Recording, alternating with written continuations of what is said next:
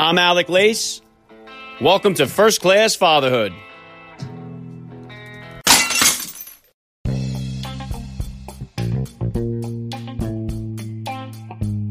Welcome, everybody, to episode 574 of the podcast. I am happy, as always, to be here with you. Thank you for stopping by. If this is your first time listening to the podcast, please get over there and bang that subscribe button. You do not want to miss all the action coming your way right here on First Class Fatherhood.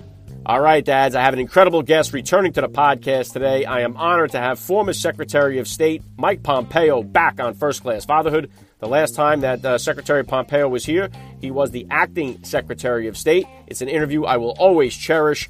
And the fact that he took the time out of his day to speak with me about fatherhood and family life is one of my most favorite memories of doing this podcast.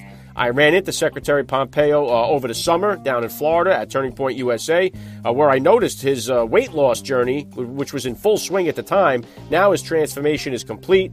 It really looks unbelievable, and props to him for taking charge of his own health and making a commitment to losing weight.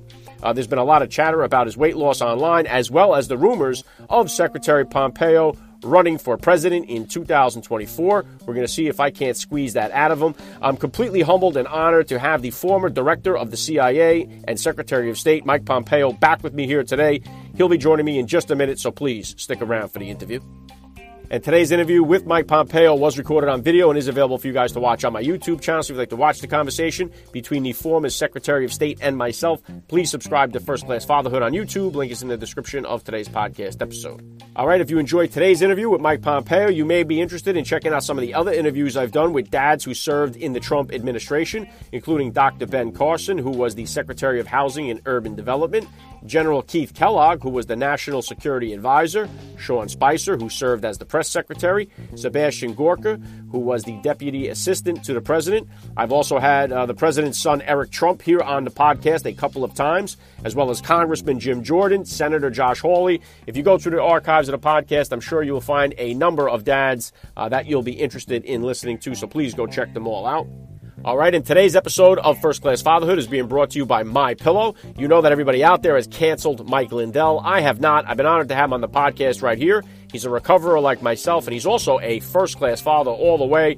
If you'd like to help support the podcast here and get the best night's sleep in the whole wide world, go visit MyPillow.com, and at the checkout, use the promo code FATHERHOOD, and you're going to save up to 66% on your entire order.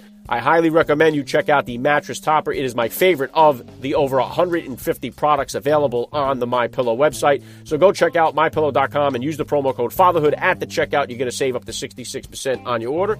Don't forget to follow me over on Instagram at Alec_Lace to keep up to date with all the upcoming guest announcements. If you're enjoying the podcast, please consider hitting me with a rating or review over there on Apple Podcasts. It goes a long way to help me out. And as always, guys, please help me spread the word about the podcast to every father in your neighborhood or in your contact list, and let them know about the show that's here celebrating fatherhood and family life. Fatherhood rocks, family values rule, and every day is Father's Day right here with me. And I'm going to be right back with former Secretary of State Mike Pompeo. I'm Alec Lace, and you're listening to First Class Fatherhood.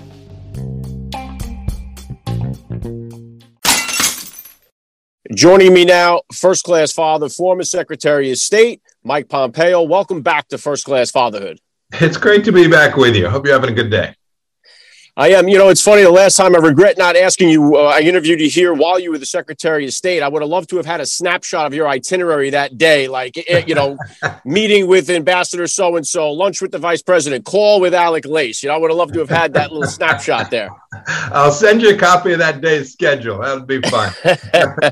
Well, listen, the last time we did talk, I asked you what kind of dating advice you gave to your son, Nick, over the years. You have some good news here. Nick is engaged now. Congratulations on that. What kind of, if any yet, marriage advice have you given Nick? Oh, my goodness. I haven't given him a whole lot yet. I hope I gave him all the skills he needs as he moves forward to be a good Christian father, to be patient and loving, all the things that good husbands and good fathers do. I'm told I'm not even allowed to talk about my future grandkids just yet, but I am so excited. They're getting married in the summer of this year to a lovely young woman named Rachel, who we just enjoy her and her family. So we're very happy for Nick that he's found someone that he loves and someone who loves him as well. Yeah, very cool. Well, you must have done something right. You must have given him some good advice over the years there. So now you talk about, maybe future grandkids and stuff like that. Right now, Mr. Secretary. It is a scary time for parents in this country here with so much going on. I wanted to touch on just a little bit of it. And one thing that's been circulating on social media is an older video of Melissa Harris Perry talking on MSNBC. And she said, her quote was, "We have to break through this sort of idea that kids belong to their parents or kids belong to their families and realize that kids belong to whole communities." Obviously, people on the left defending this, people on the right saying this is absolutely insane to say something like that. What's your take on a statement like that? So I saw that clip, and I am confounded how a human being created an image of God could in any sense be owned by a community. We have a responsibility as parents, right? We have our responsibility as a father, as a mother, is to protect and nurture and educate and instill the value set in that young person as they mature through life. We looked for lots of help from our community to help raise Nick. He had a great young man who was his mentor at church. Some of his teachers were fantastic, but the responsibility to raise Nicholas to be an outstanding human being and a good American citizen fell directly to Susan and to me. Very well said. And yeah, and I think we're seeing this push to kind of separate kids from their parents. I know now, for one, this poisonous ideology has been in the college universities for a long time now. We see kids coming out hating America. They all want to be activists and stuff like that. But we're seeing this stuff now play out on the elementary school level. It's gotten down that far. I even had Dr. Ben Carson on the podcast here. We talked about the critical race theory being introduced to these kids at such a young age. They're teaching them about transgenderism in kindergarten and first grade. This stuff has gotten out of control. And if the parents say anything about it, they're told to stay out of the curriculum. You have no say in the matter, and that you're a domestic terrorist and this whole bit. How do we get this turned around in these school systems and turned around quickly? I think it's happening. I think that there's nothing good to say about the Wuhan virus, but it did expose a whole lot of parents to what was taking place in their schools, parents who just hadn't had a chance to see that. I've traveled the country these last 7 or 8 months, a whole bunch, and you see parents reclaiming their rightful place in the education of their children. They're doing it both directly with their kids, making sure they're looking at what their kids are studying, reading, going to the school, seeing what's in the library at their school, all the things that parents need to do. But importantly, too, they're coming to see that, we always talk about presidential elections and who's my senator going to be. I think they've come to see that who their city council is, who their county commissioners are, who sits on their school board, who are the board of regents for their particular state, who make decisions on curricula and on teacher hiring and all the things that go into shaping what the classroom experience is going to be like. And you see parents having a real impact there. My view is kids ought to have a choice to go to school wherever they want. But some parents are in these public schools, and they need to know that the people who are making decisions about what their children are going to be taught have a value set that is consistent with theirs. It's not that we shouldn't present lots of different ideas. Sign me up for a diversity of ideas being presented, but they need to be presented just as such. But what we should do is math and reading and teaching, and the idea that somehow we're going to teach that this country was founded on a racist ideology. This presents real risk to our nation, not only to these families.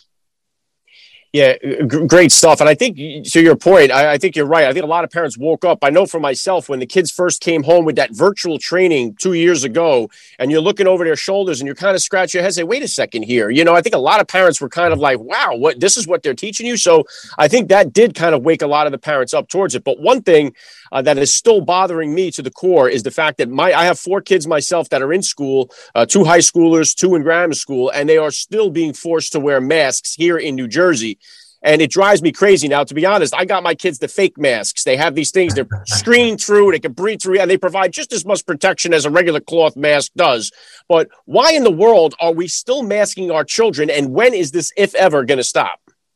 I would have told you a year ago it was going to stop before too long, but I'm now convinced that these folks will have us wearing masks forever if they have their choice. This is now not based on science. I don't think there's anybody who believes that there are serious health impacts associated with children being in school without masks. I've not seen the study that demonstrates that. We know these young people are pretty darn resilient.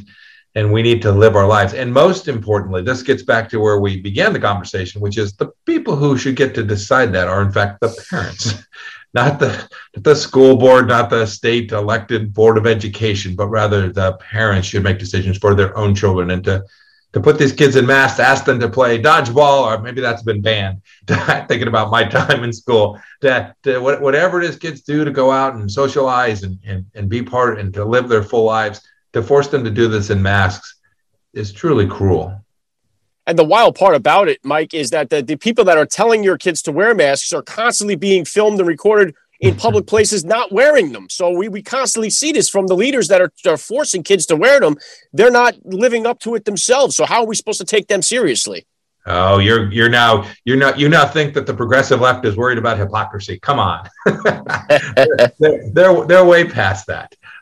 Look, it's the case that individuals, we have agency for ourselves, and parents should be able to make good decisions for their children. And when they do, some will choose to have their children wear masks. So be it.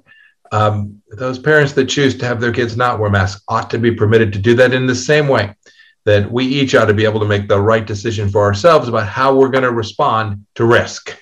Right? So, we put COVID in this different bucket somehow. There are risks we face all through life, and we need adults to reason their way through risk analysis, and we need those same adults to evaluate risk for their own children as well. Yeah, right on with that. I know you mentioned importance of having a school choice. I know we just finished with school choice week.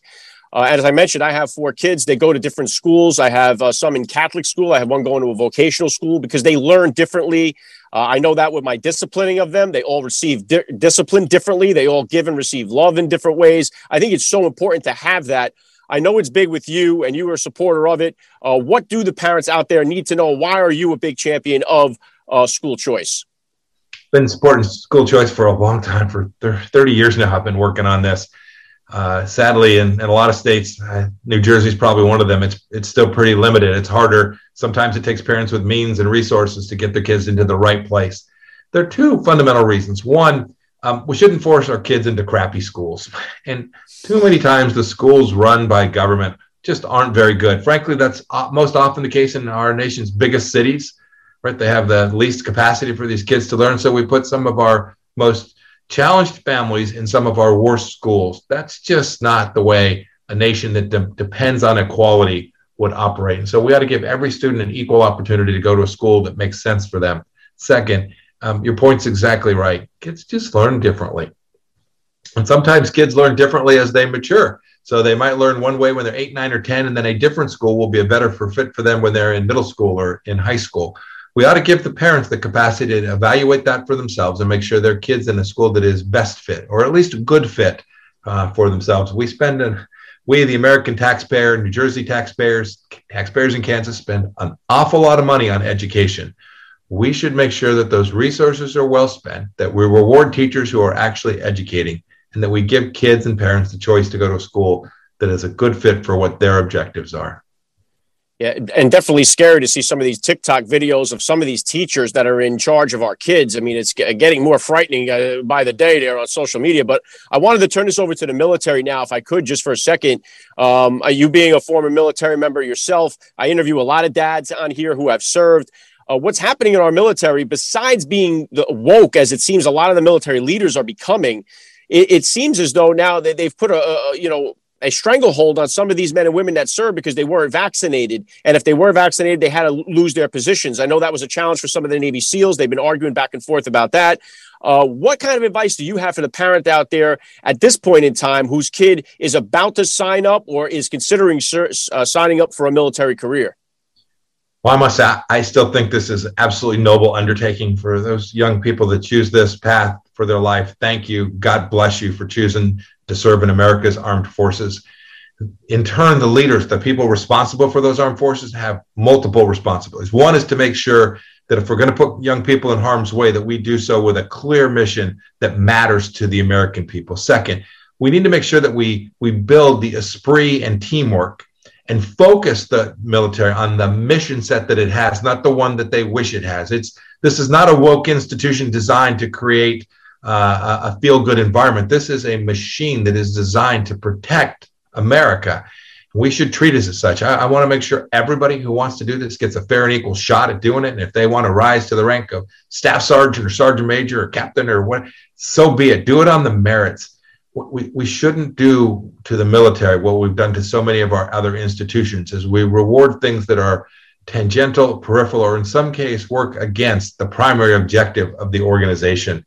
And, this issue with vaccines, I said the other day, these folks have willingly entered American service. We have an all-volunteer military, and they've done so at risk to their own lives. To tell them now that they can't evaluate risk for themselves with respect to the vaccine. Some of them will have had COVID, right? Some of them will have antibodies that protect them from COVID. To allow them to not even consider that as a possibility for someone is really antithetical to the traditions of our military. I hope that cooler heads will prevail, and that the next president, if someone is drummed out of the military with a less than honorable discharge because they refuse to take a vaccine, that next president will find a way to restore that person's either honorable discharge, or if they want to come back inside, to rejoin our United States military. Yeah, really well said. And thank you for your service. And I have such a respect for the men and women that serve our nation here. I don't think we stand a chance in this world without them. So hopefully we see that morale always stay intact and picked up there with the members of the armed forces. Now, let me turn it back into you as a dad here for a second, because I wanted to bring something up. I talk on this podcast a lot about the fatherless crisis that we have going on in this country. In my opinion, I think it's the number one social issue we have. We have so many kids growing up without a father figure. And one of the aspects of this is the blended families that we see, sometimes making it difficult to work. And I know you came into your son Nick's life at a very young age, embraced him as your own. Sometimes that transition can be a very difficult transition for a lot of men, a lot of young dads out there. So what type of advice do you have to the young dad who's out there listening, who may be just on the onset of stepping into the role to embrace fatherhood for his spouse's child? For me, Nicholas was my son. Period, full stop. He was then, he is now. I think that's the most important thing. Love him with all the love you'd have if it was the child that you'd been with forever. Nick was 8 years old when I first met him. I loved him from the moment I got to know him. When Susan and I got married, he was our son. I adopted him as quick as the state of Kansas would let me do so. But the hard work of fatherhood comes from this unabiding love, this connectivity that says, everyone messes up, both the child and the dad sometimes get it wrong. In the end, you work through those things in a way that shares the idea that you will protect and love them forever, no matter what it is they choose. And if you do that, if you give them that knowledge, and then in my family, if you give them a grounding in faith as well, then you'll be a good dad, and you'll end up with a son who's prepared to be a good husband himself. And I pray one day my son will become a good father as well. Yeah, very well said. And you mentioned there the next president of the United States. I got to ask you here, because it could skyrocket the ratings of the podcast here. Will you be making a run at the presidency in 2024? Well, I hope I skyrocket the ratings today, but that's not how it's going to happen. I am working hard for a lot of candidates across the country for this next election in November, and then we'll see what the good Lord brings after that. Well, best of luck to you, whatever you do decide to do. I personally think we would be a big benefit if you decided to run. So love to see what you could. Do you have any other kind of works in the progress? Are you working on any books coming out? Any other kind of projects? What kind of plans or goals do you have here for the future? I've got a lot of things going on, one of which is I'm still working. I view the Chinese Communist Party as trying to undermine our families here at home, the very topic we've had today. And I'm spending a lot of my time thinking about how we can develop an American strategy to push back against that threat. Well, best of luck with that. I know it's crazy to see so many people jumping the ship off of Spotify because of some controversial thing with Joe Rogan, but no athletes are banning, withdrawing from the Olympics because it's in China. It seems like that's okay. But we see it on the other side. So I don't know what's going on with all that, but hey, it's been an honor to have you back on. God bless you. And thank you for your time on First Class Fatherhood.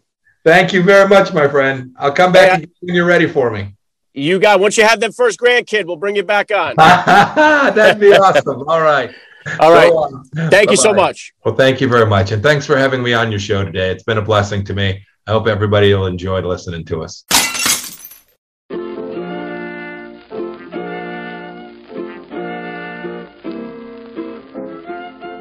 back to wrap things up here on First Class Fatherhood. I got to give a special thank you once again to Mike Pompeo for giving me a few minutes of his time here and coming back on the podcast. It's always an honor to talk to him.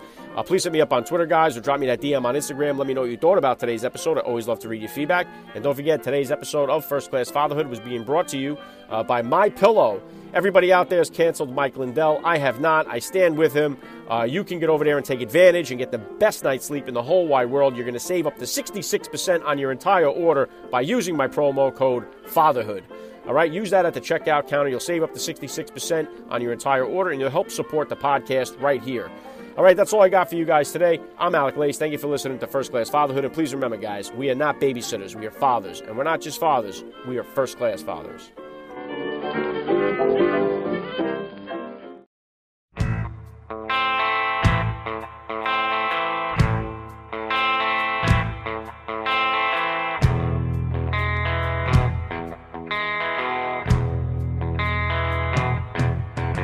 Your half-truths and tales as tall as a trees had us all feeling sorry, down on our knees. And it took some time, but I opened